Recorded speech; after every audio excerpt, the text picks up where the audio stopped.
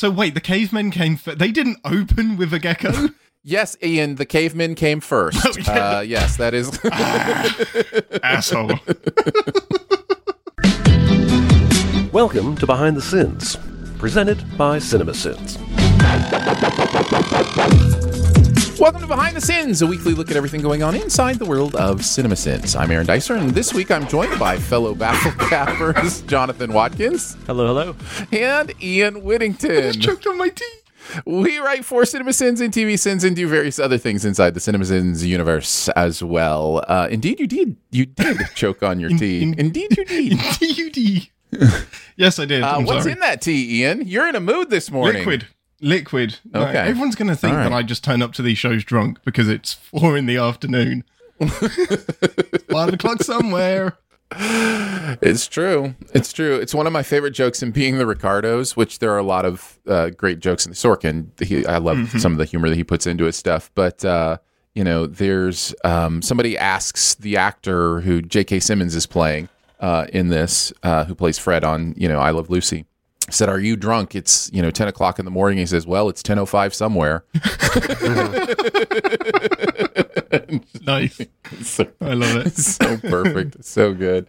There was one. I don't remember. We were talking on Slack or something, and it was like 11 o'clock here, and somebody said, or Ian said something about. I don't remember. There was something where I either thought about this or I said it, but I was like thinking it's 5 o'clock somewhere. Oh, it's actually 5 o'clock in England right now. Yes, it was. I thought that was fun. I think I was talking about wine or something, and you were like, Yeah. Guys, Somebody said it was it's early. like midday. And I was like, not for me.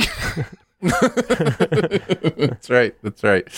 Well, we're excited. We've got another week's content to chat with you about and go over. So let's get inside it. We'll kick it off with the Sinside Scoop.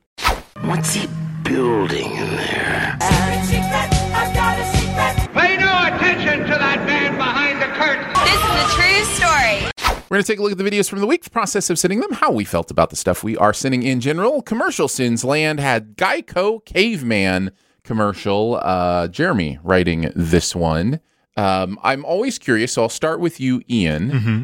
Did Geico have caveman ads in the UK? Do you even know what Geico is? So I thought it was pronounced gecko, and I just assumed that like the mascot was going to be a gecko. So I had no idea. Yeah, well, that is. Wait, that's funny because there is a gecko that. Yeah, really? Their mascot Right? is now a gecko. Yes, Yeah. yes. Oh. Even though it's pronounced Geico, their mascot is now a the gecko. Geico Yes. gecko. Mhm. I should have stuck with that instead of the caveman because this shit is dumb. Well, they eventually did. They did. That is their current mascot. So wait, the is a cavemen gecko. came. Yeah. They didn't open with a gecko. Yes, Ian, the cavemen came first. Oh, yeah. Yes, that is. Asshole. Let me explain to you something.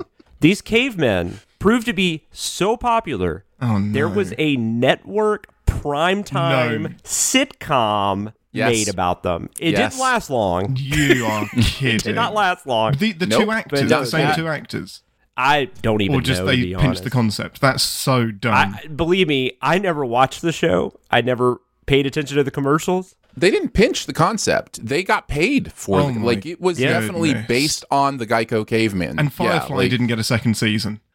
Right, yes, exactly. Well, the Geico Exactly. Caveman show didn't get a second season either. Yeah, I barely got a second episode. Nice. But, I yeah. wonder why. My goodness. Yeah. Yeah. So we don't, as to my knowledge, we don't have Gecko Geico over here. And this commercial is dumb and not funny, which is really hard to sin. It's actually really hard to sin something that is this not funny. Mm-hmm. Yeah. But we did. It was But we called did. Cavemen. There are, I don't know if it lasted this long, but there are 15 episodes that out. were filmed. Yeah. Yeah. My goodness. I don't know if all of them aired, but yeah, it was in 2007 and 2008. It does look like it might be the same people, but I don't Yikes. know for sure. Because those could be the creators of the concept, too. I have no idea. That's It's ridiculous. so weird. Commercial mascots are the weirdest thing. Like, whether it be, what's her name? The progressive lady, Flo, And that's been or going for, what, 2 decades now or Jared, something? I mean, all of a sudden is Yeah. like the mascot for Subway. that turned out well. Yeah, that worked well for everybody involved. But yeah, so The equivalent, I think the strangest, most successful one that we have over here is there's a website called Compare the Market.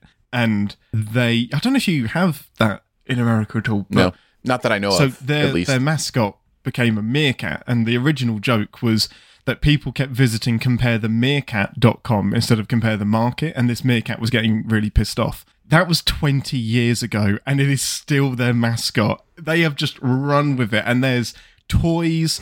Like, zoos started to have to expand their meerkat enclosures because the meerkats became so popular. This commercial just took off, and that's why you have mascots, because it does shit like that. Totally. Well, you look at the like the Energizer Bunny, right? Like that now just seems like a battery mascot, but it was a commercial. Yeah. It was a commercial. They never need to change that. In the 80s, early 80s, I think, and it's still like their mascot now. Like, because they would show another battery, I guess, that had died, and then the Energizer Bunny would come across the screen, like.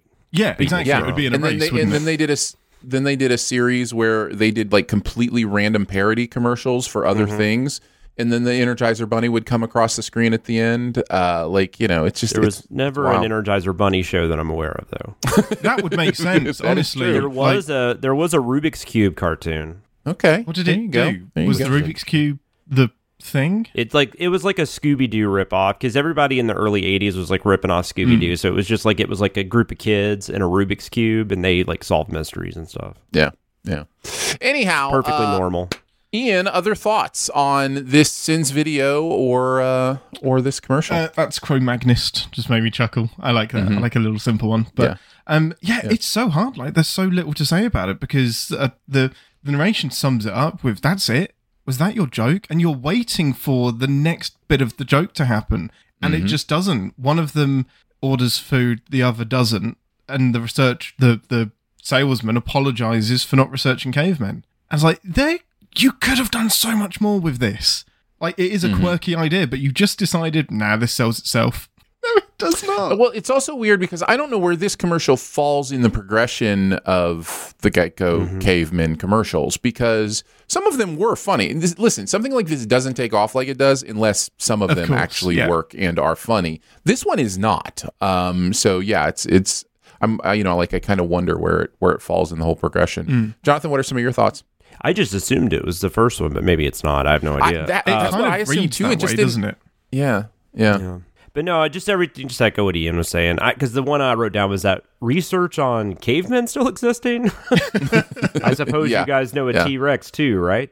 And then I just like the my college geology class called it "Once It's Boring Back." Yeah, that's great. Which I had that one too. And now I hope my college geology teacher listens. Oh no! I had a great college geology teacher. Yeah, no, I did too. He's a really nice guy. I did not find this commercial funny. I honestly don't remember when these commercials came out if I thought they were hilarious. I think it's been over a decade, right? Since they've done the that show was caveman 2007, 2008. That was kind of probably toward the end of it. So yeah, I wonder how early they were, but I definitely remember them. To me, it's like anything they do in these commercials is like the discount caveman lawyer on SNL, like that, like all this idea of I'm a caveman, but I'm operating in the normal world and doing it kind of normally was already done. It's yeah. And I have an iPhone. That was Phil Hartman, right? Like, I mean, you're not going to top that. So yeah, I don't remember it being something that I genuinely enjoyed. It's missing the fun part of the fish out of water story. It's like these guys are just. Well, I think that's fine. kind of supposed to be the point. But they seem to know what's going on. That's supposed to be funny. Yeah, but they know the world that they live in. So they've completely missed the point. So at least with, Caveman Lawyer, like that is the whole thing of that is like he's a caveman, but he's totally adapted to modern society and he's a lawyer now. But he could use in his, his lawyering, like, I'm just a simple caveman. So what do I know? That kind of thing. Yeah. So the humor kind of comes from there. But yeah. 2004 was when it started. Wow. Well, there you go. 15, 16 years ago? 18 years ago. Wow. Yeah, 2022. Oh, Happy New Year, everybody. Hey, Happy New Year. I think we are into the new year officially now. All right. So, yeah, you guys mentioned everything that I had written down from the video. Funny stuff. All right, let's move into TV sins. We did the final episode of the first season of What If, and yes, we still know we're missing an episode. Thank you to all those in the comments who continue to ask about it. This isn't right. This is weird. It's going to be so weird doing the 7th episode last. Why would we do that? Where's Gamora? Why would we ever do that? Where is Gamora's episode? So yeah, what if the Watcher broke his oath is the name of it. Jonathan and I writing on this one. Jonathan, I'll let you kick it off. What are some of your thoughts as we kind of finish up the season of What If? Yeah, I mean, I guess not much different than what I said last week. I mean, these final 2 episodes obviously made us realize that all this was connected, and they had a plan. Although one episode we never saw, so I don't know how she fit into everything. But is it Gamora that? Yeah. Is that the episode? Yeah, there was a Gamora episode. Yeah, with the Infinity Stone Crushers and that kind of thing. Yeah. Yeah, and so, because I remember thinking, like, this doesn't make any sense. Where did these come from? Right, yeah. So that's really odd that they chose to keep all that in. Do we know why they didn't air that episode? Or you said they've been kind of quiet about it, right? Yeah, I don't think they've officially said. I think my instinct is that it must have had something to do with contractual agreements, but or not being able to get the some sort of person in to voice or something. I don't know. Yeah, it's weird. But it was a perfectly fine series, I guess. I'm curious to see what they do next. I don't know that I've put it high on my list, but I'm not stoked about it. But it's fine. It's definitely not anywhere near the worst thing that the MCU has done. As far as the sins, I like the just stopping a living planet this easily. Like it just comes in. It's just like, oh, you're done. Sending the episode for tricking the narrator into admitting they watch Big Brother, I thought was really funny.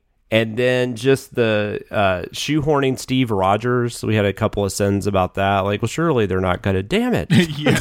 And it ends with, like, this post-credit scene is great. The whole season ends with a Steve Rogers' back credit scene. Like, can't you catch a break? I also, my favorite was that, like, the Doctor Strange says to Captain Carter, well, the same thing, got us both love. And then the sin was, is love the code name of the super soldier serum? Because what happened to Captain Carter was the super soldier serum. That's great. I just thought all that was funny. Yeah. Fun stuff. I really enjoyed writing on this series. I had a lot of fun with this. I'm excited to do more of this in the future if they bring it back, which it sounds like they are. Yeah. And in fact, that episode that's missing, it sounds like they're going to either debut it between seasons or make it a part of season 2. So I think we will eventually get to see that Gamora episode and possibly eventually Senate. We shall see. But yeah, I think I ended up overall liking the show. Not loving it, but overall just kind of being like, this is fun. This is interesting. It had a lot of expectations for me to live up to. I was really excited about this show, just the idea. And it didn't do exactly what I wanted it to do. I wanted it to be a little more out there. To really take some big swings. And there are 1 or 2 episodes I think you could say are decent sized swings. And the rest of it is basically just, what if this person was this person? Oh no. And it's like, okay, well, what if Steve Rogers was here? That's just not as much as what I was interested in. This episode, the biggest sin for me, and we certainly wrote enough on it, was including Killmonger in the Guardians of the Multiverse. Like the idea that the Watcher would, choose this is indicating one of 2 things that the show isn't telling us. Either 1, he is omniscient and knows exactly how all this is going to play out, and so he knows he needs Killmonger, which the show is not ever saying the Watcher is omniscient. In fact, it's saying quite the opposite at times. It's disproved in the previous episode. Right, yes, yeah. Or he's stupid. And it really is one of those 2 choices, right? Like, because why on earth would you pick Killmonger for this team? It makes no sense.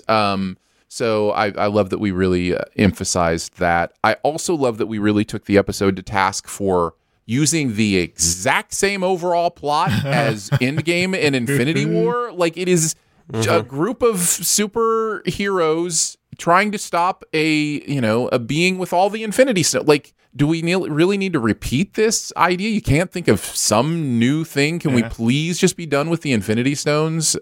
We've played that out in its best form already. So yeah, I found that a little bit annoying in this episode as well. Ian, what are some of your thoughts? I like the series. I'm exactly the same as you. I like the series. I don't love it. This episode did not do anything to help me love it at all. My biggest problem, Sin's video covers everything so well, but my biggest problem is why only 6 heroes? Why stop there? Why not flipping everybody. Like, just pull out the Avengers team that we see in Endgame, all of them, because this is the same problem. If anything, Ultron is more of a threat. So do a massive on your left and just animate the fuck out of everybody coming in. And if you're gonna lift from Endgame, lift the best part of it. Like, just rip it all off. My goodness, don't just con me. So yeah, really, really frustrating. And just Ultron, snap your fingers and turn them into bubbles like Thanos does with everyone. Turn them into wiggly woos. Like, you can, for the last time, bend reality, time, the fabric of space itself. Like, this is not any kind of matchup at all. So yeah, it's a tricky finale, because when you set up somebody so powerful that even the Watcher has a problem taking them down, pretty much anything else is going to be unbelievable. So yeah, it's tough, and I don't think they did it well. But the sins were great. When Thor says, "Doesn't everyone mess with?" No, sorry, yeah, there's no messing with Vegas. Rachel, doesn't everyone mess with Vegas? Isn't that kind of Vegas's thing?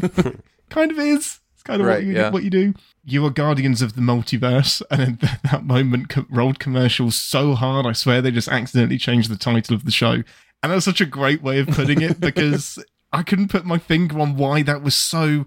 it was so cringy, and it's like, I know what you've done here, and it's not as clever as you think it is. And yeah, it feels like a roll commercials moment when it obviously isn't. I'm still calling it. There will be a Guardians of the Multiverse show. Like, I mean, like that is, and if there isn't, it's definitely the intent here. You know, they hang a lantern on it so hard. So yeah, they really do. It's such a just a swelling music moment. It's hard to avoid it. When they kind of get towards the end and T'Challa chimes in, it doesn't feel over. Everyone's reaction to the movie Dune somehow makes it into the script. I was like, that's just a side swipe at Dune in a Marvel Sins video. Right. And I was kind of like, nobody wants to say it, but everyone's thinking it. I was like, this movie's great, but it's long. That was my thought. There you go. What if the Watcher broke his oath? Moving on to the latest episode of Squid Game, Stick to the Team. This is the tug of war episode, I believe. Happens at the end of this, or the overnight melee episode, if you prefer. Ian and I writing on this one. This is a we die. I don't know. I don't want to salt it. We die. No, that probably doesn't work. No. Weedy works better. Eat your Wheaties. No, not that. So anyhow, we wrote on this one. So Ian, I'm going to let you kick it off. What are some of your thoughts on Squid Game? Yeah, I think this episode stands out as one of the most what the fuck episodes. Like, this doesn't add up. Like, so little of the logic follows here, from making the exact number of eggs, but somehow knowing that would definitely lead to somebody being greedy, which will then definitely lead to a fight, which the entire premise depends on. It's just a classic bad guy plan that relies on the bad guy being either omniscient or just relying on chance to come and save the day. I understand that a fight breaking out of some sort is inevitable, but it goes exactly how they want this fight to go out, and it just it's not right. So yeah, it just feels like it takes so long to get to the tug of war, which itself is really tense and really, really great. And you pulled out that visual of them being the first team that gets pulled off and swinging in the air, and somehow, even though it's all filled with death, it is a beautiful shot. Like, some of the stuff that's put on screen is really, really gorgeous, and the only thing that took the tension away was knowing that all of your main cast, other than some of the bad guys, are on that team, and the team that they're playing against is a bunch of nobodies. So it's like, I wonder what's going to happen here. And you don't even want them to lose, because it's not like having a sudden twist that, yes, they all die would have benefited the show. No, because you're back to square one and you've got to rebuild a cast that you can relate to. So there was never any danger of them losing. But the biggest pile of nonsense is number one's explaining the rules. And I just couldn't get away from it, because they went, instead of doing the whole thing as narration and then you can shoehorn that into wherever you want. Anywhere. They deliberately start with him in the lift, starting the explanation. So you have a set amount of time aka a lift journey, to get this explanation done, and yet he doesn't even start the explanation until the lift journey is over. Yes, like he spends the entire journey in the elevator setting up his bona fides. Yeah, and it's bonkers. Like, we can actually measure. This is one of the rare times where we can measure the amount of time he has to say this, so we categorically know he didn't say it. It's baffling to me, absolutely baffling. But yeah, in terms of the sins, my favourite one to write was when Gi-hun is shouting at the screens after the man's been beaten to death, and that he's still surprised by the barrenness of the fields that should contain the fucks given by the people that run this place. It's just, it is baffling to me that he doesn't realise these are not nice people. Snakes on a pain in the arse. I've been holding on to that for a long, long time. Nice. That always feels good. That was so good. And player 69 can't do anything without his partner being involved. Nice. Because I missed that. And I was like, I'm so mad. It's one of those sins. I'm so mad I missed it, but so glad that you were there to pick it up. Yeah. Well, initially, just, he was wearing 69, and I was like, we have to comment on that. There has to be a joke there somewhere. Absolutely. And then just the fact that it literally was his defining characteristic was, nope, gotta have my partner with me. Nice. Is the old guy number one? Yes. Though? Yeah. Ilnam. Yes. Oh, okay. Yeah, Ilnam. We haven't taken the chance to call him Will Riker or something. That's too bad. Interesting. Well, There's some perhaps we'll episodes have left. more chances. Yeah. I'm really enjoying sinning this. I remember I watched all of this very quickly. There is an addictive element to this show and kind of what's going to happen. This isn't one of my favorite episodes, but it does have some of my favorite stuff.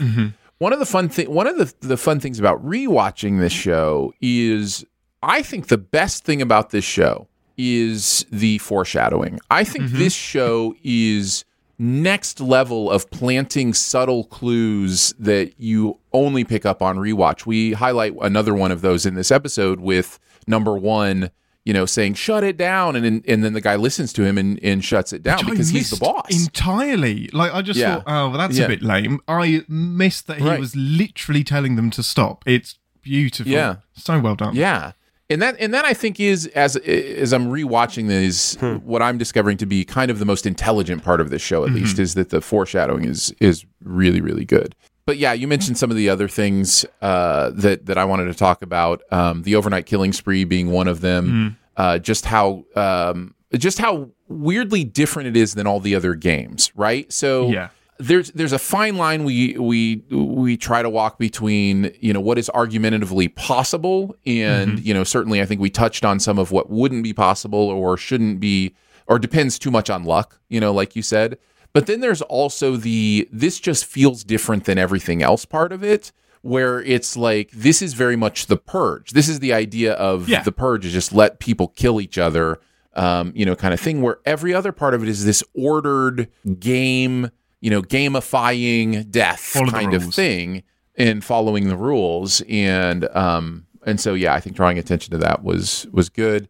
You already mentioned the speech, which you're right, is just wild that he somehow gives that speech in some sort of, alternate paused time, space dimension. Unreal. Strange. And then I just wanted to mention a couple others. The line in the show is, go sit somewhere in a corner, come lights out, don't make a noise. If I hear you breathe, then I'll come for you. And then the sin is just turkey basters. I just love how, if you know, you know, and that's all we need to say. That's great. So, and then that sexcalated quickly. And I think I will put that one in the bag for any time people are just all of the sudden having sex after just meeting each other, because that's fun. So, Fellatio Overachiever was on the back of that. Was great. Yeah. I haven't seen the rest of this. I've only seen up to this point. I think this was probably my least favorite of the first four, but this is the fourth, right? Yes. I think this is the fourth episode. Yes. And I don't know, but I think a lot of it was just the overnight melee and stuff. That just, I don't know, that didn't really interest me for whatever reason. Like I couldn't get on board with that. And but no, it's fine. I mean, I think all the points you guys are making are just as far as the sins, storing your penis and your cigarettes in the same location, which kind of goes off of this escalating quickly. Counting this slow because you're waiting for the camera to catch up, I thought was really funny, because that is a good point. And then did you guys already talk about the advice, like where he tells her that she should join them? Because did I miss you guys talking about that? No, I don't think we mentioned that. No. Yeah, I thought that was a great point where I can't remember her name, but the girl, the thief, the one that took his money in like the first episode, he's talking to her and he's basically saying, you don't have any other options of team to join, so you should definitely join ours. And then the send was, this could be the worst damn advice ever given in the history of television. An absence of options does not mean you default to trusting whoever happens to be in the room. Which I thought was a really valid It's so true. It's such a faulty piece of logic that he's expecting him to follow. Yeah. Well, there you go. That is Squid Game. Stick to the team. Let's move into CinemaSins. We'll kick it off with Meet the Robinsons. It is a Hughes Whittington script. Danae and Ian writing on this one. Danae is not here, but she wanted us to pass along how much she loves this movie. Oh, no, and don't do it. Thinks it is just one of the greatest films ever she thought put to celluloid. You know, just the way they portrayed parents, authority figures. Just the authority figures were so lovable in this movie. She wanted to make sure people knew that. So loving and caring. I'm having no part of this. Look, it's Danae. Oh, hi, Danae. No. I didn't know you were here. No. No, I can only listen to that for so long. Yeah, this movie, it triggered me on a lot of levels. And then we were talking about it before the show started, and then I was like, no, I can see their point too. So I don't know how to jump into this conveation. Actually, no. Don't let them back you down. No, You hated this movie. You can hate this movie. Yeah. No. I don't want to go too hard at it. I felt bad. You know, I felt like maybe I was just it was too much potentially. Like I was being too much. So, you know, yeah, I loved this movie. Thank you. If you don't, I will. No, I'm excited to talk about this. I watched this movie with Ian when he was in the US, and so we had the privilege of watching it together, and being confused at the same time and concerned at the same time. And I fell asleep. He did. Towards the end, like the last 10 minutes, I woke up and the credits were rolling, and I was like, that movie ended really strangely. I was like, yeah, you missed the last 10 minutes of it. Yeah, it was one of those moments where I was like, I think he's really tired and should sleep, and I'm pretty sure there's nothing here to watch anyway. Yes. Yeah, but it's also Ian, so he didn't want you to know he was asleep. No, He's like, this I is was so not sleeping, true. I was watching This this. is so true. Nobody must know that I'm unconscious. Yeah. So this movie, I didn't know what to expect on this one. Did you know anything about the premise of this like all I story knew at all? was I remember the trailer vividly because it has the funniest line in the film, which is the dinosaur, like someone shouting at the dinosaur and they're going, I have a giant head and tiny arms, and that got me. But then the word of mouth on the film was so poor that I was like, nah, it's not worth the 90-minute commitment to see something I saw in the trailer. This is like right before Tangled, right? Isn't this like a year or two before Tangled? Because like Disney was kind of struggling Is this at this 2007? point. If that, I think.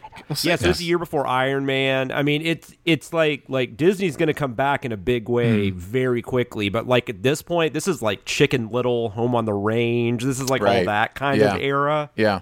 Where there was like the post 90s boom, Treasure Planet, you know, stuff like that just wasn't doing well. So. Yeah, I didn't know what to expect. I didn't know the story. I didn't know what Meet the Robinsons meant. So my first watch was genuine and true. What the fuck is going on? What is this movie? And so as the movie begins to tell you what it is, and then it hits into that moment whenever he goes into the Robinsons' future, and we're seeing like you know, strange things happening all the time and strange inventions, and that sequence where like the frogs are singing and there's a sea creature answering the door, and then there's two men heads with potted I didn't know if they were actually just heads in plants, and that was part of like, because we don't see those people ever again. Like I think that they actually live on the porch in the potted plant and potentially are just part of the flora and fauna. Who invented them? It's just bonkers. It was bonkers. And maybe in a good way when you're a kid, but when you're an adult and you're going, I don't understand what's happening. Yeah. I don't understand what's happening. What universe is this? You know, like you were talking about, Jonathan, if this is like a Chicken Little thing and I'm watching like if I'm watching animals, an animal movie, then I'm going to live in a universe where animals can talk and that's fine. But up until he gets into the future, I thought we were in like our world. Yeah. With and the inventions. difference is only like 30 years. Like, how much changed in 30 years? That's insane. Like, did he travel in his time traveling thing into the future where octopi are butlers and then bring one back? I'm really stuck on the octopus. I realize that. Because it doesn't do anything either. Like, He it answers the doesn't. door. It answers the door, and it's like No, this big he ominous saves the thing. day. Remember, he gets involved in the big fight, when they have to fight the Tyrannosaurus Oh yeah, Rex. and then gets murdered. Yeah, I remember. Yeah. Is it an actual? It's an actual octopus, though, right? Yeah. It's not like It gets a killed. robot. Okay. And then the idea is that the little kid, the little girl that ends up being the wife later on, that she's kind of obsessed with frogs and she teaches them everything she knows, which somehow means that in those 30 years, she has designed, altered. So, there's just so many, I have so many questions. But, based on your intro, I did get hung up a lot on how kid movies are really hard for me because that's like this, you're planting seeds into these tiny little minds that grow into being insecurities later. And in this movie, one of the big insecurities that I'm wondering that would be planted is, yes, you can you can mess up when you have inventions, and yes, you should mess up as much as you want to because it could turn into genius later and you could have a wonderful life with a family. But also there's so many moments when the adults turn their back on children in these really emotional ways. Like even the kid who's actually Cornelius's son, at one point in time, he messes up and the entire family turns their back on this person and walks away from them. Like, how traumatizing would that actually be to experience? And I know that what it's doing is it's trying to kind of like, that would scare the shit out of a kid. Like, Because he doesn't know what's going on. Yeah, there's a possibility that everyone in my family is going to turn their back and walk away and leave me abandoned. Again? And there's abandonment all through this movie. Like, there's just abandonment everywhere. So I liked seeing that a lot because I feel like we should be more responsible in the stories that we tell our children. But that's me as a new mom trying to evaluate every single decision I make every fucking day. So That's you as a functioning human, and anybody that has a different opinion really needs to take a long, hard look about what movies they think we should put in front of our children. Isn't that right, Aaron? Not my turn yet. Not my turn yet. Danae, did you want to say anything else about like the script or anything while you're here? Like, like any of the sins or any of that kind of stuff? There were so many that I loved, but because I just decided to pop in here and not actually prepare anything, I don't remember sins off the top of my head. How angry did you get about the letterboxes? Because I remember was yours, the mailboxes. Yeah. Why do you have the mailbox open all the time? Why is that a thing? That's definitely something that annoyed me. There were so many. But here's what happens when you hate a movie. You don't want to remember it. This is Danae's version of reality. And we had several issues in editing. Like, we don't always have to watch our edits a lot. But in this one, there kept being these like little things that would happen, and it's no one's fault. Like, so we would miss something like there was an error on an upload. I had to watch this movie multiple times to sin it, and then I had to watch the edit more than I have ever had to watch an edit in the history of me working in this job. And I swear to God, I just want to put this to bed. So the fact that I don't remember any of it is probably part of my healing, Yeah. It's part of my healing. Yeah. The earth is healing. The earth is healing. So I'll just listen to what you guys have to say, and maybe one will pop into my mind. Ian, you're up. You wrote sure? on this. Tell me about your similar experience. Danae covered it. Like this, the unsurprisingly, the thing that jumped out to me the most was the time travel and all kinds of bullshit that it is. And I was like, I get it, kids film, cartoon logic, whatever. Like running in the air for 5 seconds before you fall. I'm totally fine with that. Like, that's just cartoon physics. That's great. Sure. Fuck with time. But don't you mess with time travel, man. Because there are set rules. You don't breathe oxygen backwards unless you're in Tenet. Like, there are set rules that you have to stick to. And especially in a kid's film, make the time travel understandable. Or just, it doesn't even have to make sense, just stick to the damn rules. But this doesn't. Things happen when they want them to happen and in the order that fits the narrative. And damn it, I would not have a narrative put before actual logic. So that's the thing that got on me the most, and just how terrible the lady that runs this orphanage is. She closed it and apparently left Goober in there. Just alone, yeah. Alone. Or he broke back in, but then where are the parents that he was given to? Or do they not figure that this would be the most likely place that he would run back to? The kid gets to like 19 and he's still there. We didn't send this, but in like the future... we're in like the Meet the Robinsons future and everything is kind of bright and colored, and then you look over and it's like the dark very clearly evil layer that's the old orphanage that hasn't been touched by any construction for 30 years. So yeah, no one went back there for Goob. Nobody. No one. You made this bad guy. He absolutely made the Joker. That's what got to me the most. It's fun to look at, and I just wondered if is this made for like a Peppa Pig audience? Like, is this so young that I'm just not getting it, and I'm seeing it too much? Whereas something like Finding Nemo, you can get a lot from no matter what your age, and I'm just looking at Aaron this entire time. I think you have to be an absolute probably infant to enjoy this film. Some sort of serious Arrested Development issues if anybody likes this movie. Yeah, totally. Oh dear. But yeah, so in terms of the scenes, I loved, I think we opened it really strong with the pencil crafting scene. Just creating a story so early on behind not trusting the internet and how that led to the death of 1,000 pencils as you try to experiment balancing it perfectly behind your ear, and the narrator taking great joy in that. The anaphylactic chasm between we don't usually eat peanut butter and holy shit, my airways. Yeah, his delivery on that was really delightful. There's a difference between reading that on the script, just all these letters kind of together, and then hearing Jeremy, just bring it to life. Good. It's so fun. Did you write that song? Yes, yeah. You like to do that thing with the because it was funny on New Year's Eve. Ian, of course, celebrated New Year's 6 hours before.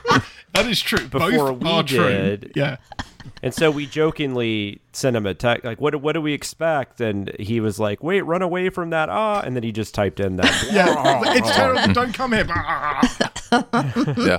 Sometimes it just delivers better than words can. But he wouldn't write ARG on the cave wall, like, Oh, dear.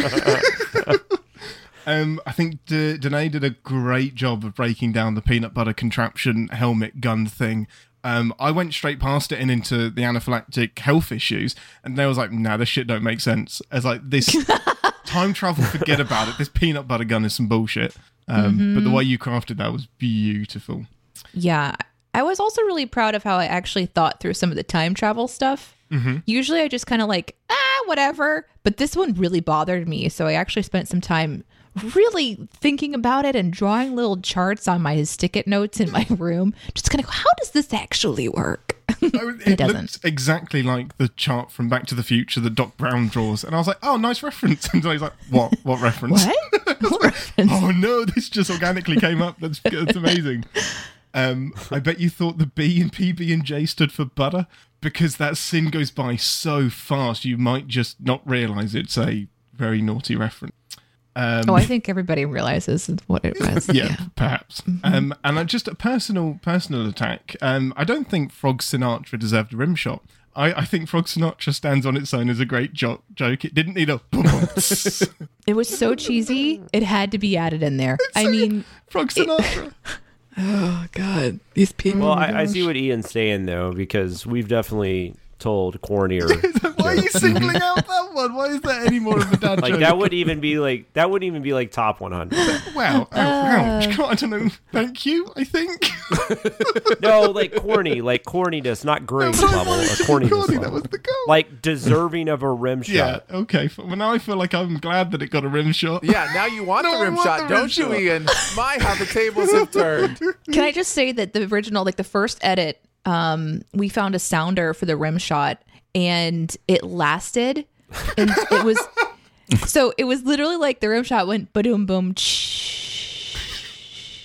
Yeah, and it just like hung faded there. out, and it Really lasted kept it. so long, and it was long enough that I thought, is this one of those moments when we leave it in because it's such a trolly thing where everyone's gonna be like, when will this rim shot end? But it was it was slightly too short. Like it needed to be even twice as long to make it funny. To get the third and fourth wave of laughter. Yeah.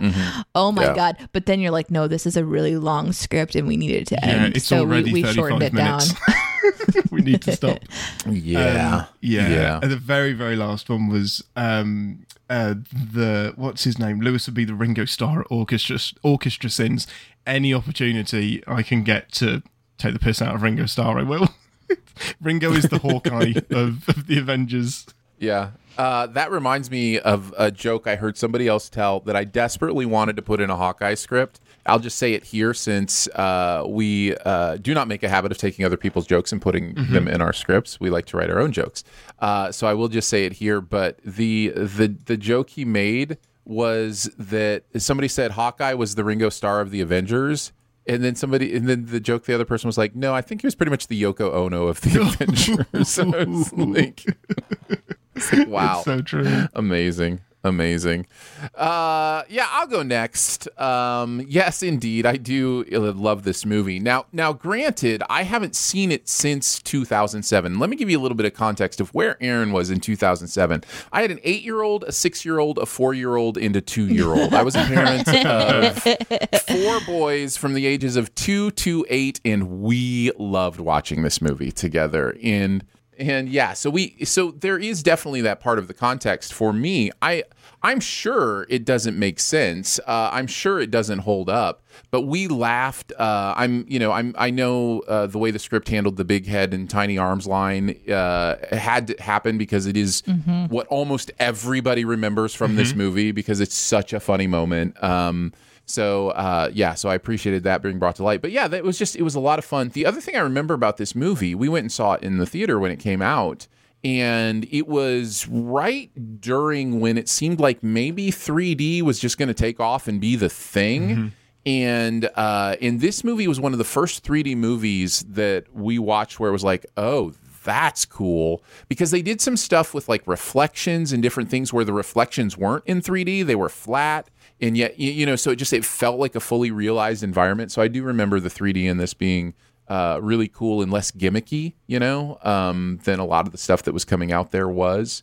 So I do remember that about it as well. But yeah, I totally get that, I'm sure it doesn't, none of the logicals. For what we do, this is a perfect movie because there's so much to take apart for it. I am a bit surprised, Danae, that it didn't appeal to you in some ways, because this feels to me like a movie you would write. Like you would be like, I want octopus butlers and singing frogs, and I don't care about the lot, this kind of. No, you're not wrong. You're not wrong. It now that I've been through the movie, I'm still confused about how they got there, and I'm still got my adult brain on, but I absolutely would have loved this watching it when I was a kid. Absolutely. And if I was to write a children's movie, yeah, you're not wrong. You're not wrong. That's what I say. Yeah, it has a little bit of Danae random sensibility to it. Yeah. It's like, I don't care about the logic. Just bring me octopus butlers. I would be concerned about them being out of water too long. You would probably spend some more time talking about that maybe. And then the people who are making the movie would be like, no, we can't spend that time because nobody cares. And then I'd be like overrun. It would be a lot. It would be a process. Yeah. You guys actually, I had 3 that I had written down, and actually you covered them all, Ian. So Jonathan, what about you? What are your experience with this? I saw this when it came out, and I don't remember much about it. I mean, I guess I had some memories came back when I was watching the video. I remember liking it fine. I don't remember like loving it or anything, but I remember thinking that was fine. But I'm sure everything you guys are saying is very accurate, because I don't think my daughter's ever watched this. I know I've never seen it again. As far as the sins, I honestly don't know what all you guys have gone through, because I've been cutting out some because of weather here. And it sounded like Ian read the entire script. Sorry. But I love it so much. This was a great video. It's good. It's a really fun script. You guys did great on it. Yeah, it's a lot of fun. I did like the thing about not trusting food that's carried in the depths of robot intestines. I thought that was Yeah, I don't know if this has been said. And then the other one, I don't know if it's been said, but the see kids be better at sports, and maybe, just maybe, that will make you worthy of love. I felt that. I feel that in my core. Yeah, definitely. That is what school is based around, and it is some bullshit. Yeah. Well, there you go. There is Meet the Robinsons. Danae, thanks for dropping by. Yeah. You're more than welcome anytime to Thanks. come and hang out on. Thank you. It was fun to however see much you you want guys and to. hang out with you guys. Goodbye. Goodbye. Go have some oranges from a Oh, for basket. goodness sake. All right, take a drink. Jonathan has referenced the outtakes. Basket, you and Hey, you I have happen the to same damn thing, but it's made out of wood instead of And plastic. I went ahead and put in my breakfast burrito and some tater Perfect. tots. So You're doing the right thing. You're doing breakfast right. Good lord. There you go. There you go. Breakfast at 11:30. Beautiful. All right, It's 11:30 somewhere. It's 11:35 somewhere. Let's move into Escape Room Tournament of Champions, an Atkinson-Watkins script. Watkinson script. So yeah, Jonathan, tell us about your experience with the Escape Room sequel. I think I talked about this on Beyond the Sins when it came out, and I think I gave it like a slight recommend, because when I saw it in the theater, like I realized there were a lot of dumb things in it, but I kind of had fun with it. I had no fun with it. I mean, I had fun sending it, but like it was like I realized through this viewing, no, this movie is just terrible. I was very happy to be back at the theater. I think was why I like kind of I liked can it. do a lot. The first time, I don't know, this movie's really bad, and especially because the first one is so fun. Like the first one's not a great movie or anything, but it's a perfectly fun time at the movies, right? Right. It's kind of like this PG-13 Saw universe, and they're actually having to like solve these puzzles and stuff, and it's kind of fun. And it actually kind of, at least, I mean, there's a lot of illogic in the first one. I didn't do the sins on the first one. I think that was actually you and Chris, wasn't it? I think Aaron? so. Yeah, I think we did the first one. Yeah. And I went back and watched that, and that was really cool because there was a lot to send from that. But at least in that one, like they're in the same like building that like the Minos Corporation. At least I can somewhat buy that they could, play around with this and have control over what happens. Whereas in this, like the very first thing is they take a subway car that they somehow get the exact people on they need to, and no one else, and they get that to work for their own benefit to get them to the escape. It's just it's insanity on so many levels. And I mean that goes beyond like it's a movie about a guy that creates escape rooms to kill people or whatever. But this is still like insanely ridiculous. And Chris wasn't kidding. Like when Chris says, I'm going to keep sending this until it stops pissing me off. There's like 5 or 6 we cut. I mean, we had so many sins just about that fucking subway car. That's amazing. And the fact that they're all on it, and it's just everything about that whole moment was crazy. But this movie's really bad. The other, I loved when the fuck did this happen on Previously on Escape Room?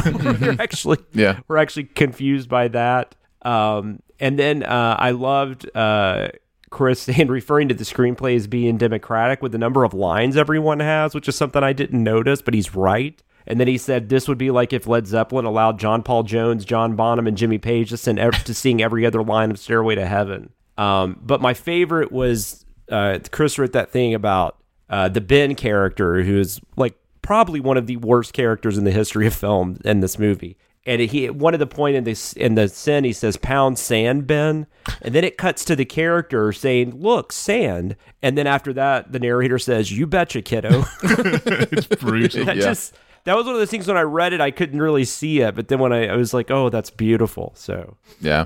This was very, very easy to say. Mm-hmm. Yeah. Ian, what about you? So I really, really enjoyed the first Escape Room. I went into it kind of negatively because, hey, escape rooms are big. Saw works. Let's do that and make a film from it. And it's a classic example of, the idea might be a bit dumb and predictable, but you can still make a good movie from it. Really, really enjoyed it. So this arrived, and I somehow managed to miss the trailer that it was even happening. It just turned up in theaters one day, and I didn't watch it. I was like, well, there's still like pandemic stuff happening, and I'm so glad I didn't, because based on the Sins video, this seemed like such a bad movie. Like, the sin that really sums it up is, it based it on Saw, but on Saw 5. Like, You picked the worst in the franchise and decided, yep, that's what I'll base my movie on. And is there a thing where there's two versions of this film? Yes, I actually I have did that. not know that. I have that for keeping Okay, tabs. we'll leave Okay, I that had it until later then. in the comment section, but yeah, there's definitely stuff to talk about there. Yeah, I'd love to know more about that because that seems baffling to me. And filming new content for the previous film to make your film make sense is such a cheat. And I don't know why, because it's a story, tell it however you want. But for me, it feels like you can retcon whatever the hell you want, rather than doing the hard work of planning ahead and making something that's a really satisfying payoff later on. Wound me up. So yeah, you guys, right? It felt like we spent a good chunk of the Sins video in the train car, but rightfully so, because yeah, all of them, the gymnastics you have to do to remove the game from the plane and put it onto a train car. It's just like everyone's on standby and they're like, okay, Bale, she's not taking the plane. Bale, what are we going to do? Let's put it on the train. But we can't. Doesn't matter. Get everybody on the train. And somehow that works. It's bizarre. I have this, but man, I laugh so hard at this. I have this weird loyalty thing for people who saved my life. You said boner weird. Yeah, I had that one written Delivery down on too. that was so good. The Google Maps thing that lets them know that there are bad guys in the alleyway just proves that somebody writing this doesn't understand how Google Maps works. Like, it's not a satellite uplink that refreshes every 24 hours. The car goes round like once every 10 years. Like, it's very rare that it's refreshed. The odds of them being spotted were astronomical. It's so dumb. Yeah. The effort that went into plotting the safe tiles in the laser bank, and I don't know who was responsible for that, but it's brilliant. Chris. That's incredible. That working out which tiles would be safe, and that the fact that he walked on the wrong one was absolute bullshit. It must have been so satisfying to spot that, and then it actually pay off and logically make sense. It's amazing. And I hear you. No, that was on a different script. Never mind. That's it. That's all for me. Nice. I have very similar feelings as the two of you, and I think most people. I think this is generally consensus that the first one was a nice, pleasant surprise, a lot of fun. Understood at least if nothing else, how to make the structure entertaining and compelling. Right. I actually think not all of. Some of the actual game escape room elements in the second one are better than the first one. I think some of the actual rooms are better in this one, but the narrative in the story and the logic is terrible in this. Like, it's just it's also so weird to do Tournament of Champions themed for your second movie. Like, this is such a great idea to do for, like, the fifth movie or something. What if you'd had three films of different teams and you know all of these people? That would have been amazing. And like you had the movie about the priest, and you had the movie about the people that couldn't that's build what I'm saying. things. And that was my main complaint coming away from this is like, I want to see those other, those other escape room, winners and what they went through more than I want to see this, because this is just, it was just, everything was so forced and retrofitted and retconned, and it just doesn't work overall. And so it's not compelling, even though I loved some of the rooms. I thought some of the rooms felt more like actual escape rooms do, where you're solving puzzles in a more escape room type way than in the first one. Because honestly, in the first one, and again, you can watch the Sins video. In the first one, there are multiple things you could do in most of those rooms that would completely negate, what they're trying to do, with the characters in there. So yeah. Anyhow, I was really bummed, really, really bummed when I came out of this movie, just because I felt like not only did it squander this movie, it squandered this idea, and it's such a fun idea, and will there be another one? I kind of hope so, but only if they can kind of get themselves back on track. Could it be a Fast and Furious thing where, after Tokyo Drift, all of a sudden they find their tone and their rhythm and understand what the movies they need to be? Maybe. So you're hoping for the third film to be really, really bad, and so that the fourth one will be better. Got it. Yeah. Okay, good. No, I hope they write the ship on the third one and really figure out, this concept could be an incredible IP for them. But they totally squandered it here. So yeah, it was frustrating. I loved you can't really explain it, but it bothers me that they didn't capitalize off on slide to shut off, or simply decapitalize shut. Either way, go F yourself, smartphones. I had to relook at the script because I thought, was Aaron on this? Yeah, that does sound like something I would do. They need 3 letters, and suddenly Theo spies a subway map with 3 missing letters on it, as if the movie is finally saying, we need to get on with this. Just loved that a lot. So yeah, great Sins video, terrible movie, unfortunately. All right, let's move into keeping tabs.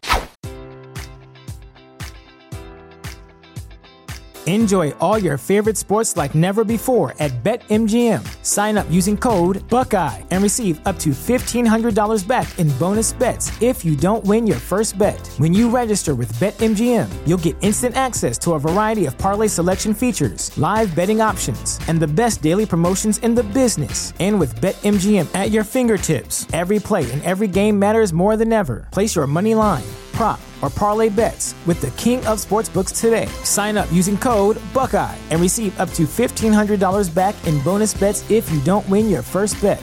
BetMGM and GameSense remind you to play responsibly. 21 plus and present in Ohio, subject to eligibility requirements. Rewards are non-withdrawable bonus bets that expire in 7 days. Gambling problem? Call 1-800-GAMBLER in partnership with MGM Northfield Park.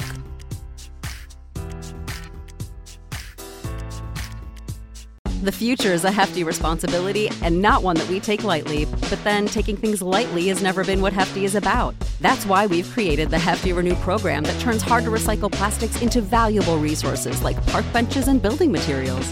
To participate, simply fill up an orange Hefty Renew bag with accepted items, tie it up, and drop it in with your regular recycling. That's it. It's that easy. It's time to rethink recycling with Renew. Particular valued resources may vary by geography. More info available at heftyrenew.com. Hey, podcast peeps, it's me again. Those are my dog. Those are my. Every time I talk. Wow. Is this how Aaron feels when we're? Okay, we're gonna try this. Okay. I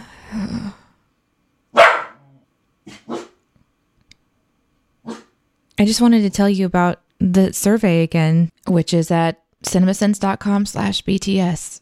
So go fill it out. The internet is a communications tool used the world over where people can come together to bitch about movies and share pornography with one another. Ha ha! Oh, jeez. This is the most public yet of my many humiliations.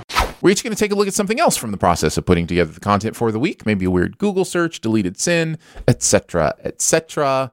Since you already mentioned it, Jonathan, why don't you tell us a little bit about the extended cut of Escape Room Tournament of Champions? Yeah, so there is, and if you get the Blu-ray or know somebody that has the Blu-ray, both versions are on it, and there's what's called an extended cut. It's really just a completely different movie. I think there is like 6 extra minutes when all is said and done, but the ending is completely different from what I hear. The beginning and the ending are very different. The middle section, for the most part, is the same, but the beginning and the ending are 180s from what happens, because in the and we debated doing the extended, but then we didn't know, we figured more people had seen this one, and this was the one that was released in theaters, so we decided to go with this one. Well, interesting story.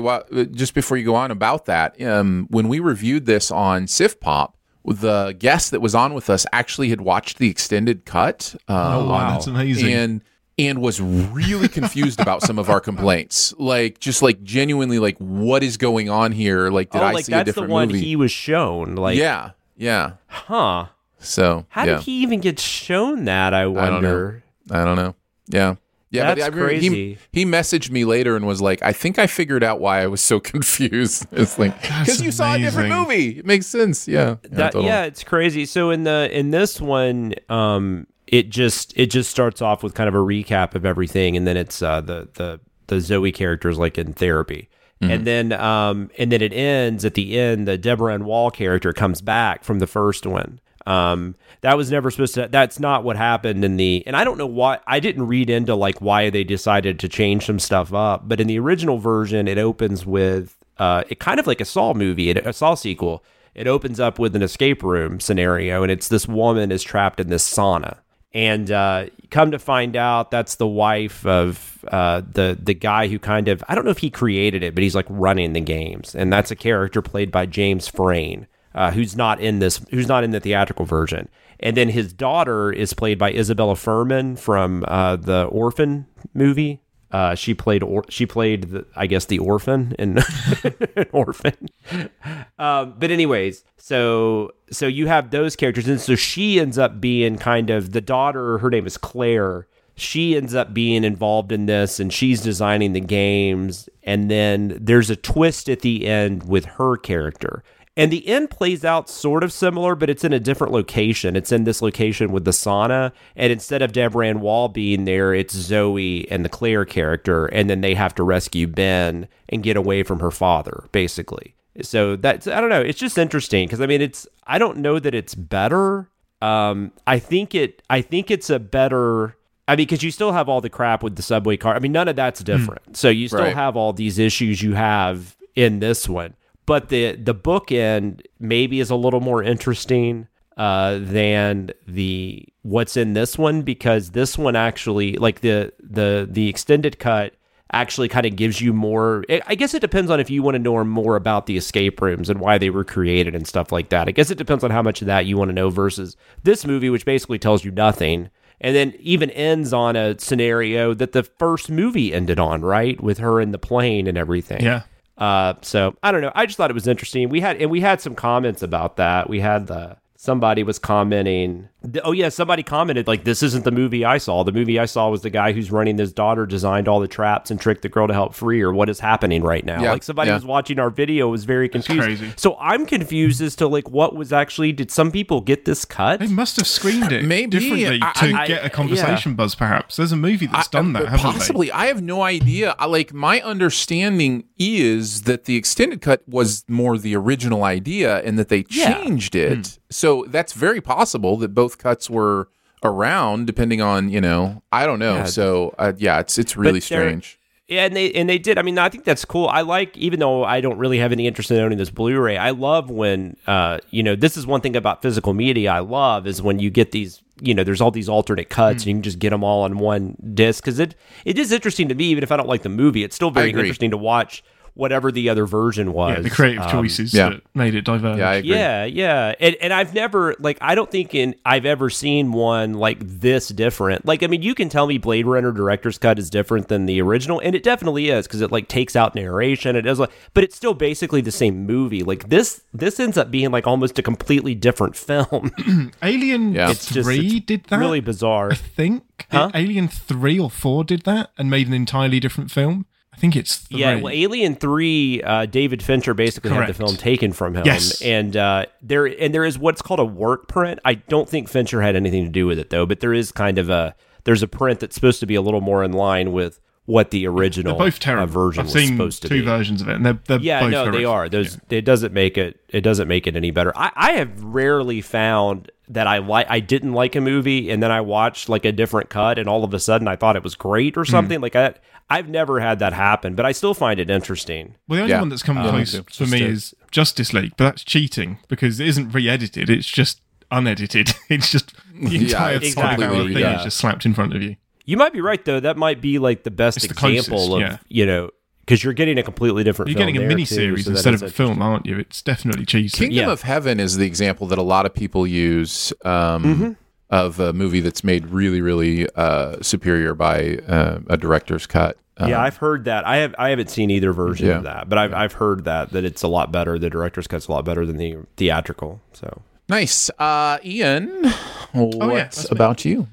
Just the one this week, and it's Danae's daughter actually wrote a sin on Meet the Robinsons, which is incredible. Nice. So she joined us for a little bit. So me and Danae were watching the film together, and she joined us for a little bit. And there was like some bits that we had to fast forward that were a little bit scary. And it's when we got to the point that Lewis's son, whose name I forget, drags him suddenly into darkness to go through the family portraits. And the entire place is dark, apart from they're lit and the portraits are lit. And Iris just says, "Why is it dark?"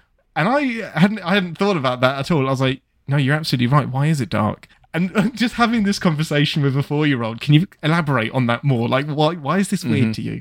And that eventually turned into the sin about how did they get the lighting so perfect when Jeremy can't even light himself properly for like fan videos and stuff. And right. It was glorious. So that is, I think, the youngest person, obviously, to ever write a sin for us, and the honorary 7th member.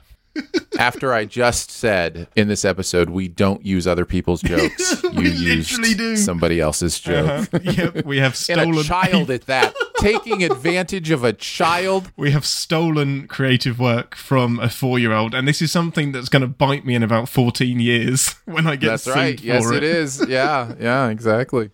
Yeah, that was glorious. Very nice. I wanted to talk about the lights, the player lights in Squid Game. Counting those was maybe the most invested I was in finding a mistake ever, because I was like, okay, like you had mentioned how satisfying it must have been, like to map out the escape room thing. Like that's this kind of thing where it's like, okay, I'm doing this. I'm just doing it. How many lights are on, how many lights turn off, that kind of thing. And it was so satisfying to get to the end and be like, they're 25 off. Like, like it's just, they're absolutely off in this. And I because by the way that is set up is diagonally. Yeah. And so I'm trying to count rows and kind of guess how many are, back there. Plus I have to kind of advance it because he's blocking some of them, so he's walking back as they're turning off. And so I don't know exactly, but I have, fairly good estimates, but it took a long time. So I'm writing down, here's how many are in this row. So I'm writing down each row, so that I'm not trying to mess up my count kind of thing and then doing the math at the end. It was a big process. And when you're doing something like that, here's the thing. You convince yourself, even if they are exactly right, you're going to write a sin about this because you've invested too much energy. Yes. So you're going to, sin them for making you, do the work or whatever. That it's true. Yeah, even if but it is true. But it's so much more satisfying when they're wrong. Yeah. It's so much more satisfying when they didn't do all their actual, exact homework. Speaking of not doing all your exact homework, I will also mention in this that we sin that they're completely out of order. And I promise you, I looked at that thing just they're kind of there's groupings of them that feel like they're close, but no, you go in a line and it's just jumps from 30 something to 50 something. And if you go up and down, it jumps or whatever. Never occurred to me that it's rowed diagonally. Why would it be? From the top to the bottom? So immediately upon posting, there were people who are like, oh no, it's in order. It's diagonal. You're absolutely right. That's 100% a green. That is you are absolutely correct. We just totally missed that. But yeah, we probably still would have sinned it for being so confusing. But the other problem is it is in order. Why would it be down there? Because from an aerial view, it makes sense, but nobody's at an aerial view. Everyone's at ground level. That is so hard to read if you're in the room with it. It's made for us, and it shouldn't be. Yeah. There is an argument, just to be argumentative, that it may be made for viewers. Maybe there are cameras in there for the VIPs or whoever's watching, it's possible. But in the final episode, I won't spoil that for Jonathan, sorry. Yeah, no, there you go. That was my research on counting Squid Game lights. All right, let's move into the comment section. I want to know what you're thinking. I appreciate your honesty. You're a real straight shooter. You are the ones who are the ball lickers. We'll each pick a comment from last week's content from the various places you reach out: Discord, YouTube, Reddit, the videos, etc. Mine has already been touched on. I had a comment about the extended cut. Lasan says the extended cut, in my opinion, is superior. It's a completely different film, but it makes more sense. It's such a shame that they changed it. And then I think there's a 30 to 40 comment conversation below that of people talking about it. So yeah. I think they're right. I don't know if I'd go so far as to say superior, because that kind of implies that it's good. But in my opinion, that would imply that I'm saying it's good. So I would say it's good, but it probably is better. And it's definitely just kind of fascinating just to see what they did differently. Yeah. Ian, what about you? So it's a really simple one. Should I write kids' movies? And this is from Meet the Robinsons. And once somebody just said no. That is a definite and firm no. Jeremy or anybody writing for the Sins team should not be writing movies. That is a categorical no. And then a couple of nitpicking the nitpickers of the nitpickers. The name Side Byok means dawn. Gi-hun isn't saying her name is pretty. He's just saying that her name doesn't match her personality. And I saw that. I saw that. Yeah, we sinned the fact that he went for the double factor of, hey, you've got a pretty name, and also you're not pretty. Now, I think that's a bit of a leap, that saying he was referring to her personality, and I think that's probably being almost, even though it's still a shitty thing to say, that's being generous, and I'm still, he's still a dick. The sin still stands regardless for me. Yeah, I think I'd categorize that as red, maybe slightly orange if you want to head towards yellow. Let's not confuse this anymore. But no, I think you're right. I think it's terrible either way. Like, it's not, it's, I'm not sure that changes the heart of what that sin is saying. So yeah. And last one was, there should be, for Escape Room, somebody said that we missed a sin, that there should be 2 locks on each of the safety deposit boxes because real safe deposit boxes require 2 keys. And the best answer I saw to this was, yeah, but real banks also don't have lasers. And it's just that sort of point that this is not an actual bank, this is an escape room. Yeah, it's an escape room. Therefore, the rules can be... Yeah. And of all of the rules that this movie invents for itself, that's the one I will forgive because, okay, it has 1 lock. Well, it's fine. It's immediately argumentative. Yeah. We could form that into a sin. They're not wrong. We can sin whatever we want. We sin things that aren't sins all the time. Like, that's it's part of the fun. But we try not to be too argumentative about stuff like that. Right, because then it's just like, I mean, if there's a great joke there, maybe, but just saying there should be 2 locks on here, it's like, well, no, it's an escape room that's been designed. It's not an actual bank. So yeah. Yep, I agree. Jonathan, what about you? Well, mine was from Escape Room 2. B said about 9 minutes into this video, one of the sins is that Zoe says that the group was all lone survivors, but Zoe and Ben aren't lone survivors and nobody questions that. That was the sin that we wrote. In reference to the escape room from the previous film, they both survived the escape room. But this person says she was simply referring to the fact that she was the only survivor from a plane crash and Ben was the only survivor from his car crash. I guess that's supposed to be what the movie's saying. I will say I did go back and look at it. And Zoe has a line that says the rooms were tailored around all of our accidents. My problem with this, though, is that they don't know about the other people, like what they've gone through. So I don't know how she would even come to that conclusion.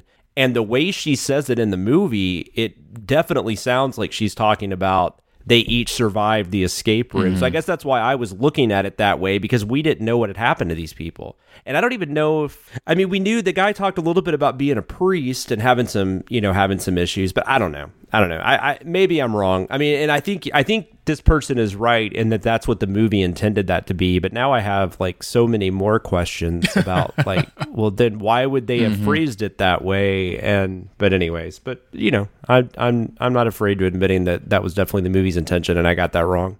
Yeah. Well, there you go. Let's move into Beyond the Sins. To infinity and beyond. Somewhere beyond my wild history.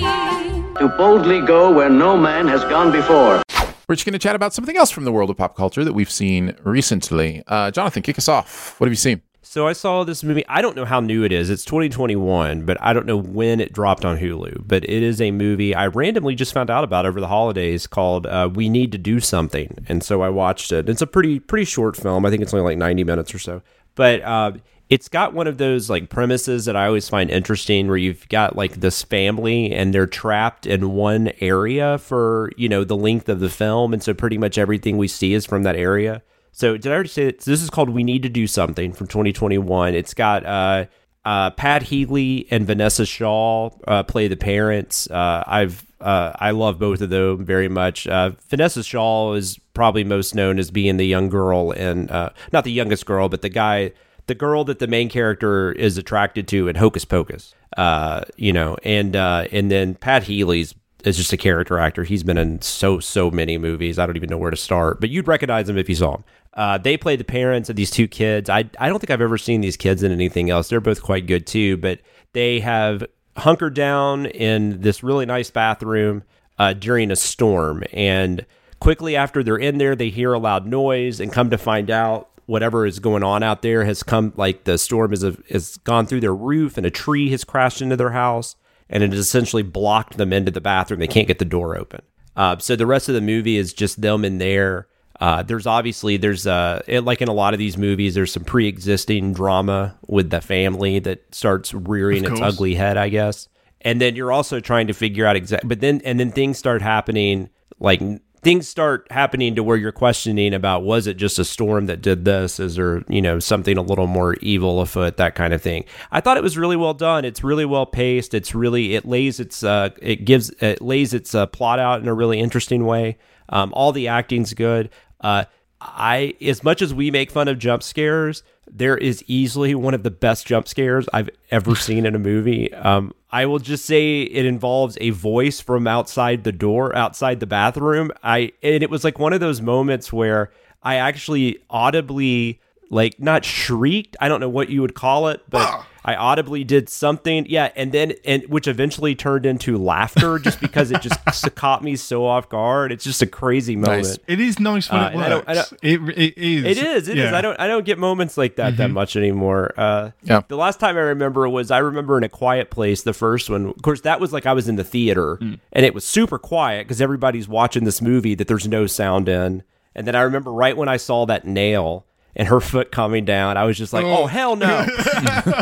And it was so loud when I said it because everyone was so quiet in the theater. And then people just started laughing. But it was very much kind of one of those moments, and it was really cool. But no, I recommend this. I don't think this is really on a lot of people's radars. Like I said, I just randomly heard about it. So I don't know. I think it's definitely worth checking out. It's a cool little like one room thriller. It's definitely got some horror elements to it, but it falls mostly in, I would say, that thriller department. But I had a lot of fun with it, and that's nice. We need to do something. I'll go next. Just trying to knock off a few more 2021 movies before I do my official list for the year. I watched a French film called Petite Maman, which translated is Little Mother. And I don't want to say a ton about this movie. I really enjoyed it. It's very artistic. So if like this is not an action film, like what is compelling about this is relational, emotional, and visual. So and conceptual. There's some conceptual things going on here, which is one of the reasons I don't necessarily want to talk too much about it.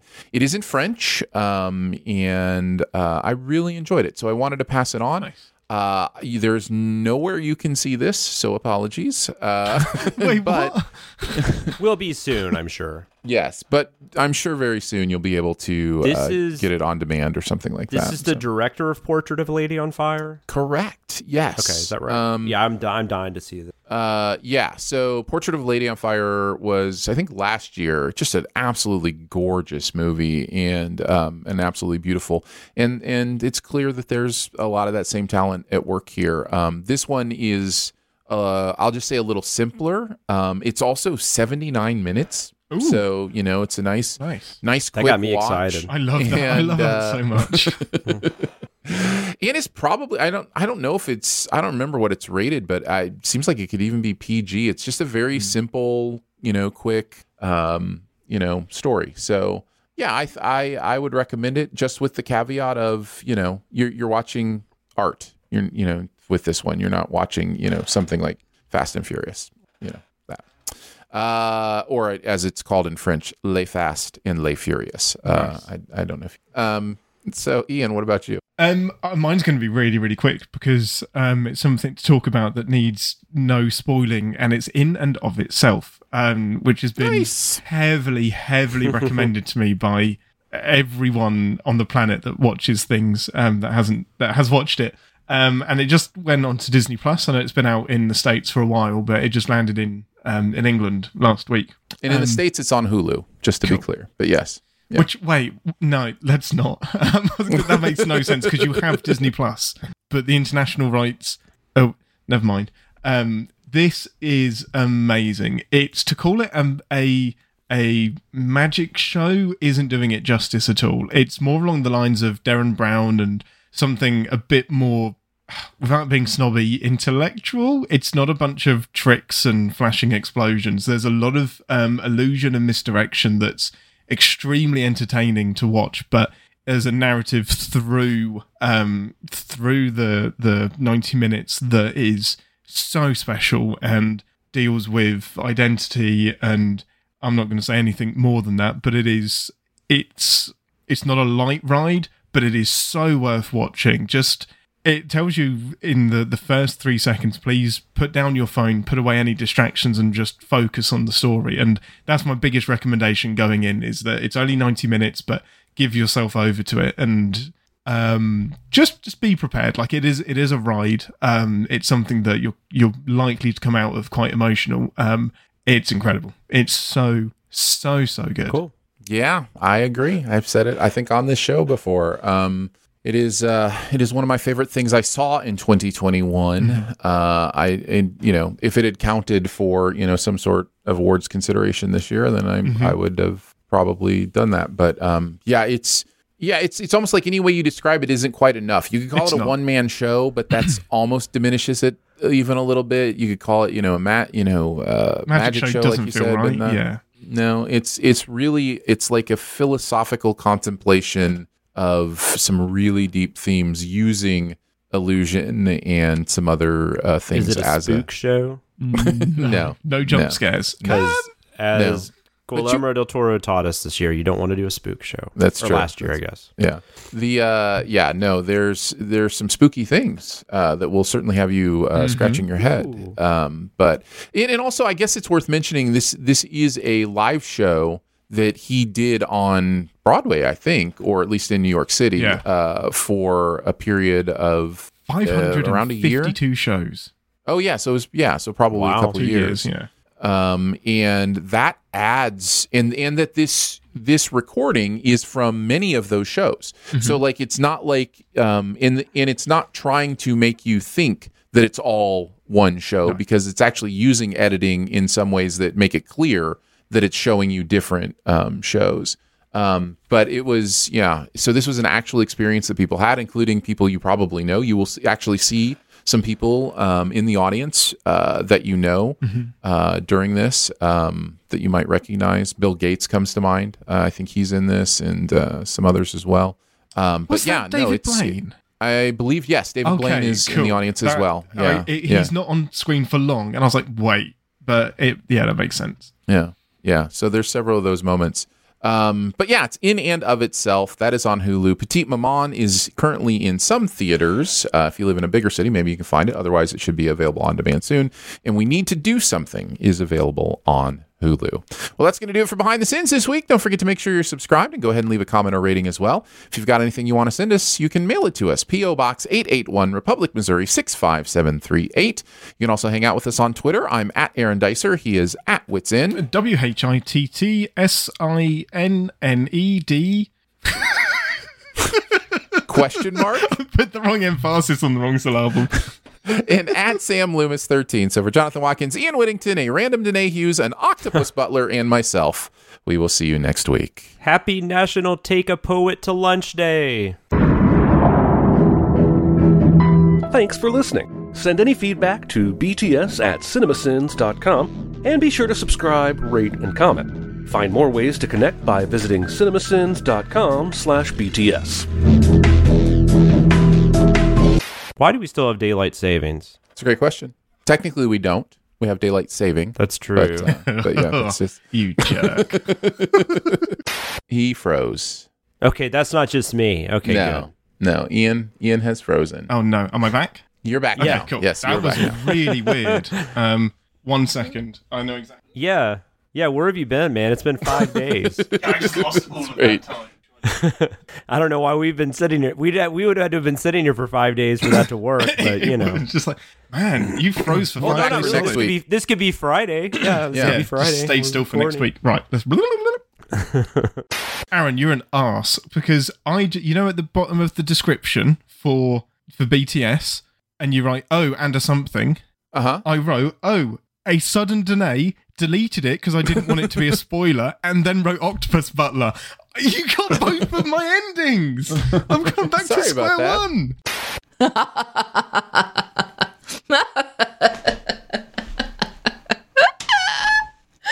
Are you recording right now? No.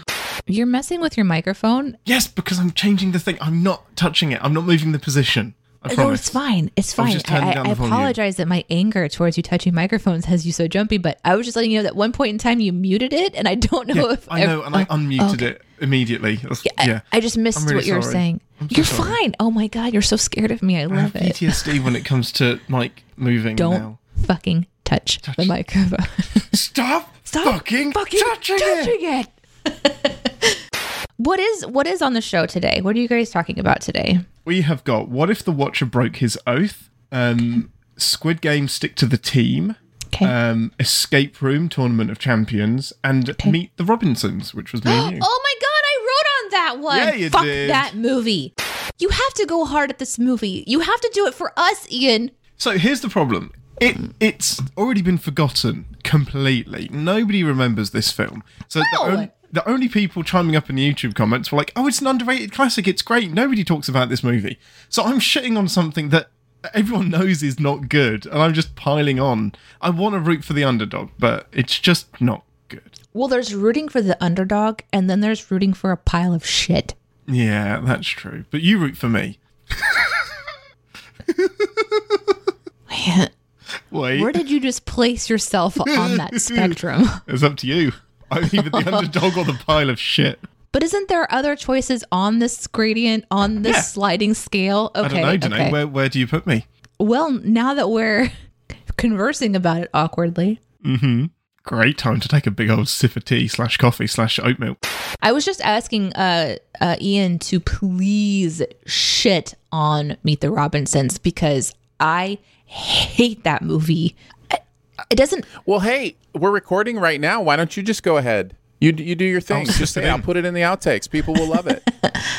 Tell us how terrible it is. The last 10 minutes has been us shitting on Meet the Robinsons for the outtakes. So let me just tell you what I think about this movie real quick. Yeah, These are things I want you to talk about. I want you to talk about the horrible, abusive woman who ran that orphanage, who should be under investigation for being terrible at what she was doing. To think about what she was putting the children through blows my mind. And that the little bitty, what was that kid's name with like the dark circles under his eyes? So that's Michael or Goober. Michael. That's what I was going to say. I remember it because it's burned. Goobs. So he's so like abused or something, and no one seems to be paying any attention. Of course, then he's apparently the bad guy who has a totally different nose structure. Glad you found that, Ian. Like the whole thing is just this casual idea that children are responsible. This is such a me thing, but like that children are held responsible for things that adults should be responsible for because children cannot perceive.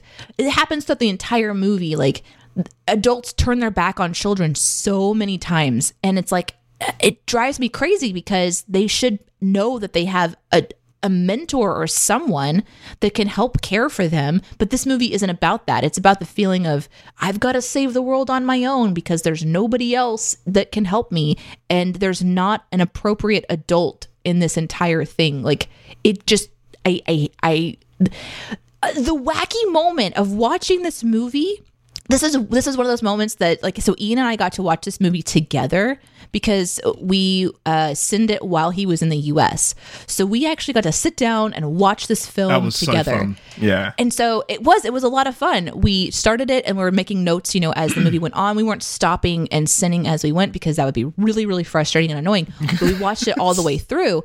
And the moment when this movie kicks over into Cornelius, whatever the hell that means, when he arrives as a child to the Robinsons Looney Tunes mansion, it was Ian and I just for a solid 5 or 10 minutes going, what the fuck is going on? Because it kicks into this sort of like LSD induced craziness. And I think that was the fun of probably watching this when you're a kid, is that it's just like, oh, a giant octopus opened the door. That's really interesting. But is this the real world? And we're saying that because Cornelius turned into an inventor, that suddenly there's sentient frogs that are singing and octopi answer. This is not the real world. This is insanity. So it was a very hard thing to then take seriously at all. And I don't think we were supposed to, but I tried to take some seriously to figure out where do I ground in on this? What is this movie? And this movie is dumb across the board. And I don't know that I would say much else. Well, there you go. I look forward to talking about how much I love Meet the Robinsons later on the show. No. This movie says if you are quirky and an inventor, there is a purpose for you and you can make mistakes, and that's a wonderful thing, except for emotionally, because as soon as these children make emotional mistakes, they are completely abandoned. Fuck this movie. 100%. And that's terrible. Poor kid is left in the orphanage for years. He's just left there alone. A closed orphanage. It's terrible. But you like it? But doesn't make the movie bad just because something terrible happens to a child. I mean, something terrible happens to people. Are you saying in the Lord of the Rings movies, nothing terrible happens to anyone in those movies? A lot of terrible stuff happens to people in those movies. Nothing happens to Harry Potter lives under stairs, man. Like, it's not that it's terrible. It's just illogical. Like, yeah, you know what else is illogical? Living in a world that's animated. I've seen it once. I remember thinking it was fine. Stop. We'll talk about it during the show. Can we talk about it now? Can you just it's showtime. I gotta go. You guys have fun. You can just, you can hang out for the show if you want and today. then just come in for Meet the Robinsons, and then you guys can eviscerate. Okay, yeah, I'll just hang out in the background. I'm still with you. Thanks, Ian. Yeah. Good luck. Well, why do you have a wicker bowl filled with orange? It's not even real. It's not. No, it's faux wicker. Yeah, it's a boat. It's plastic. It's a plastic wicker boat and that was filled with orange segments. Two whole oranges. Why is this so strange? I have like 5 of these. You have 5 wicker bowls. 5 wicker baskets. But I just don't understand that. That's not a bowl. I mean, I guess technically it's a bowl. It's great for chips. Great for noodles. That's about it. So you purchased 5 plastic wicker bowls encased. Yeah. What do you mean? No, not just in case. I knew I was going to use them. It's not like shit in case of emergency, break glass for wicker bowl. I'm trying to figure out if I'm jealous about it or not. We have to wait. I'll bring one with me, or yeah, you'll have to come and see them. You're going to bring... Wait, hold on. No. There's no reason to pack that in your bag. Well, done. Too late. I've done it now. It's already in my bag. I may even pack 2 so I can leave one behind. Can you go ahead and purchase 5 more and then just leave them at all of his CinemaSins houses? Like when we go visit Nashville, you just like Chris leave finds one. Like one of his cats is sat inside it. That's a huge bowl. That's too big. Or a really tiny cat. No. The cats just fit. Cats just fit inside. Like it'll be overlapping all of the sides, and you're like, "What are you sat on? Like, what is this? A fucking plastic wicker basket? A little cat loaf." Yes. Just like, where else do you put your cats? But no, my parents have loads of them as well, and I never guessed. I never thought so they it's were like weird. a Whittington thing. Well, I don't think we're the only family that has them. I'll put a picture up. I've never seen anybody somewhere. have a wicker basket bowl. Really? No, it's really nice. Makes you feel fancy. Like they're great for like prawn crackers and biscuits and like a chip bowl. Because can you please tell me that do you have like your cereal in them? No. You have a serving dish instead of a bowl. Casual everyday use, casual snack goes into like a regular casual bowl. Yours is like this wicker serving boat and you have slices of orange in it for yourself. But it's not big enough to be like a serving thing. It's great for like sharing, but not for serving. Can I ask you guys to weigh in on something that doesn't matter at all? Yes, please. Okay, go ahead. Ian, will you please present to them what your orange container? What? Will you just show them your orange container? I've just got some oranges. Oh, I saw all this. Oh, damn it, Jonathan. I was going to... Yes, Jonathan. Yes! No, I completely agree. That is very, very strange. I've never seen anything like that. You can put fruit in a fruit basket, but it's more for like to pull out of and then put into a proper eating container. Like but it's not big enough for that. He did say that he had 2 full oranges that he segmented. And so I can understand that being in a bowl instead of on a plate. I usually put my oranges and some of it on a plate, but they weren't Satsumas. I was really, really distracted by the bowl. That's not even a bowl.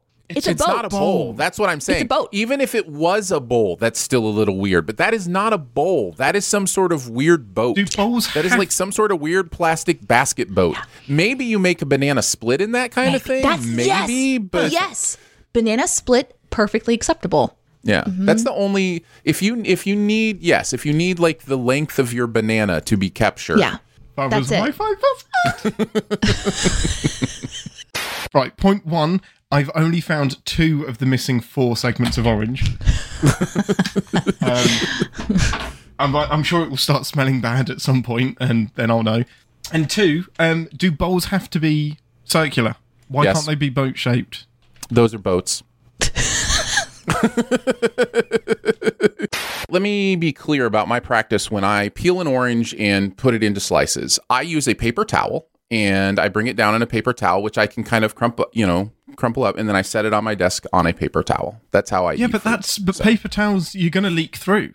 It's going to leak through onto the desk. You tear the onion, you open the orange and over a trash can, because that way you can throw the peel in the trash can, and then you take the peel, you take the orange that you have separated, and you put it in a bowl. And then you take that bowl, you set that bowl on your desk, because then nothing gets anywhere. Yeah, why? And you say wasting a bowl. Then a plate. Like, how much more effort is it to clean up a bowl compared to a plate? It's the same thing. Aaron's eating habits irritate me to death. This is true. Jonathan is not wrong. You should never trust me, in my opinion, on eating habits. I'm weird. I am very strange. We can't. Yeah, don't trust me. Well, if we know anything now, it's just that everyone eats things differently, and we can judge each other, and at the end of the day, still care about each other deeply. No, fuck you, people. I'm out of here. I'm just still not sure. Here's the thing that started the conversation. I don't know where I would get whatever that is that Ian has. Like, I've never even seen one of those things. This is what I wanted to talk about. Ian is holding. That looks like something you'd put potpourri in a bathroom or something. Yeah. Like, I've literally never seen anything like for food. You can do that if you want. That's fine. Just don't get it confused. Make sure you clean it first. At Ian's house, when you go to Ian's house, he has a set of 5. One is in the kitchen. One is on the back of the toilet. Okay. I'm completely on board now. I love this game. I have never seen one of those. I've never seen one of those. That is not something that you buy in sets of. How many do you have, Ian? 5. What's wrong with that? Nothing's wrong with it. It's just interesting. Feels the same to me as if I came in here eating oranges out of a tissue box. Some bullshit. It's just like that's ridiculous. Right? What is this meant for? Somebody invented this for a restaurant. Yeah, like French fries, chips, like you said earlier. Right. Okay. So why French fries are not oranges? I don't know. This is why I was saying before everybody got here. This is what we're trying to interrogate. I don't understand why it's so strange to me, but it is. I don't understand why you don't put a liner in it, though, because you're just going to get orange shit on the basket, and it's going to be hard to clean off. Where do you don't throw that in the dishwasher? Oh my God. It's plastic. Yeah. I thought it was like woven. It looks like a basket. Nope. It's plastic. It's plastic. Oh, then yeah, I'm with Aaron. I don't know where you'd find that. God damn it. Oh. I'm done. Yes. Enjoy all your favorite sports like never before at BetMGM. Sign up using code Buckeye and receive up to $1,500 back in bonus bets if you don't win your first bet. When you register with BetMGM, you'll get instant access to a variety of parlay selection features, live betting options, and the best daily promotions in the business. And with BetMGM at your fingertips, every play and every game matters more than ever. Place your money line, prop, or parlay bets with the king of sportsbooks today. Sign up using code Buckeye and receive up to $1,500 back in bonus bets if you don't win your first bet. BetMGM and GameSense remind you to play responsibly. 21 plus and present in Ohio, subject to eligibility requirements. Rewards are non-withdrawable bonus bets that expire in 7 days. Gambling problem? Call 1-800-GAMBLER in partnership with MGM Northfield Park.